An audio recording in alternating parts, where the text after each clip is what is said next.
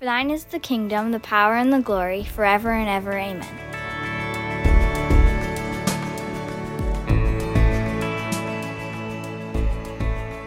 There's a well-used therapy called dialectical behavior therapy, or DBT, that's shown to be very effective for those struggling with substance abuse. The framework uses a Venn diagram, and when we're talking about substance dependency, you have one circle that's addict mind, where you're under the control of drugs. Another circle that's clean mind, where you're off drugs. You feel safe, past addiction. And here it can actually be dangerous as well. You're almost too confident. And you're not aware of the risk. You lack the vigilance that sets up the stage for relapse. But then the part where the two circles overlap, we have clear mind.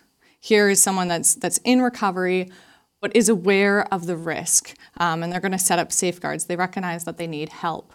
In AA meetings, they'll say stuff like, your addiction is waiting in the parking lot. A reminder that just because you're out of that state currently, you still could get sucked in. There still is risk involved.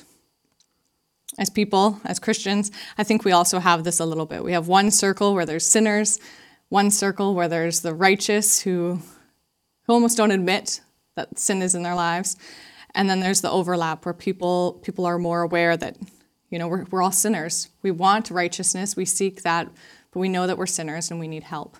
And I think right there, understanding we need help is something that really makes a difference between the two circles, whereas those who are living in sin and those who are living in a state where they believe they're completely righteous, they're ruling their own lives, and they're not necessarily seeking help or having a dependency on Jesus.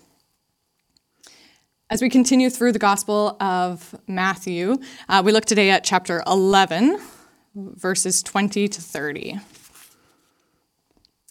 Then he began to denounce the cities where most of his mighty works had been done, because they did not repent. Woe to you, Chorazin! Woe to you, Bethsaida! For if the mighty works done in you had been done in Tyre and Sidon, they would have repented long ago in sackcloth and ashes. But I tell you, it will be more bearable on the day of judgment for Tyre and Sidon than for you. And you, Capernaum, will you be exalted to heaven? You will be brought down to Hades. For if the mighty works done in you had been done in Sodom, it would have remained until this day. But I tell you that it will be more tolerable on the day of judgment for the land of Sodom than for you. These three cities were known to be ungodly, were known to be pagans and unsaved. In the Old Testament, these cities had conquered Israel for a bit. They had sold Jews into slavery. So they would have been known as not just ungodly, but there historically would have been a hatred towards them. And then even by pagan standards, Tyre, Sidon, and Sodom were known for their immorality. So then Jesus is saying that these cities would have been saved had they had the same experiences, had they seen the same miracles or heard the same teaching. It would have been quite shocking to the Jewish people. At that time, Jesus declared, I thank you, Father, Lord of heaven and earth, that you have hidden these things from the wise and understanding and revealed them to little children. Yes, Father, for such was your gracious will. All things have been handed over to me by my Father, and no one knows the Son except the Father, and no one knows the Father except the Son, and anyone to whom the Son chooses to reveal him. Come to me, all who labor and are heavy laden, and I will give you rest. Take my yoke upon you and learn from me, for I am gentle and lowly in heart, and you will find rest for your souls. For my yoke is easy, and my burden is light. Sometimes I find myself looking for proof to convince friends or people that I know to love Jesus. I look for getting the right words. I maybe want to show them the perfect preacher. I pray for miracles. And it's with this desire that, if they see these things, if they hear these things, they'll believe in Jesus without a shadow of doubt. But reading here, we know that evidence, like miracles or the perfect speaker, they did, after all, have Jesus. These are not the silver bullet. These things are obviously important. They have high value, but they're not decisive. They're not a guarantee that people are going to come to know Jesus and to follow him. In fact, we see here they kind of get a collective shrug instead. But still, all are invited. Come to me, all who are weary. I think those that don't believe in Jesus ultimately are refusing to come to him. They're refusing to respond to his call. And then there's this interesting tension, between divine sovereignty of God, the fact that he reveals himself, and then the human responsibility to respond. And I don't think these are opposing as they might seem. They're not a contradiction with each other, but they're actually working together. And when I think about that, I think being a Christian is actually something to be very humble about. It's not that we've studied the most or we've lived a perfect life. It's not that we've earned it in any way. Rather, being a Christian is an act of grace, one that we don't deserve, where God has revealed himself and we have responded. Jesus is speaking to the religious leaders here and other Jewish people, and some of them would have thought for sure that they were in.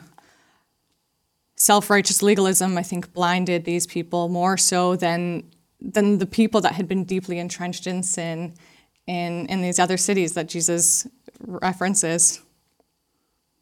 Capernaum had so much privilege, but with great privilege comes great responsibility. There's so much of Jesus' time, his miracles and his teaching that was done right there. There's so many miracles that Matthew even will say things like, and many miracles were performed. Jesus raised a girl from the dead, and people saw this and still they did not believe. They didn't respond to his call, to his invitation.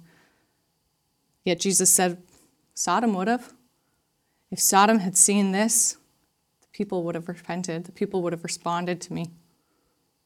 The miracles that Jesus does, they're fulfilling many prophecies from Isaiah, prophecies that said, you will know the Messiah has come when you see these things. And yet people still did not believe, even though they had been told that these things were going to happen. Legalism, earning our way to heaven, can be more blinding than the worst of sins. I think when we get caught up in trying to live righteously for the sake of living righteously, this ends up breeding more pride, an idea that we're independent, that we can do it on our own. But those struggling with sin and the ones who recognize the struggle, they're going to be more open to hearing the gospel. And I think not just hearing the gospel, but actually responding to it. But pride can be blinding. So we come back to an addict's mind, a clean mind, or a clear mind, the sinner and the righteous. But we need to be giving up our control. I think recognizing, like children, that we don't get it all. We don't understand. We're dependent. We need help. We're sinners.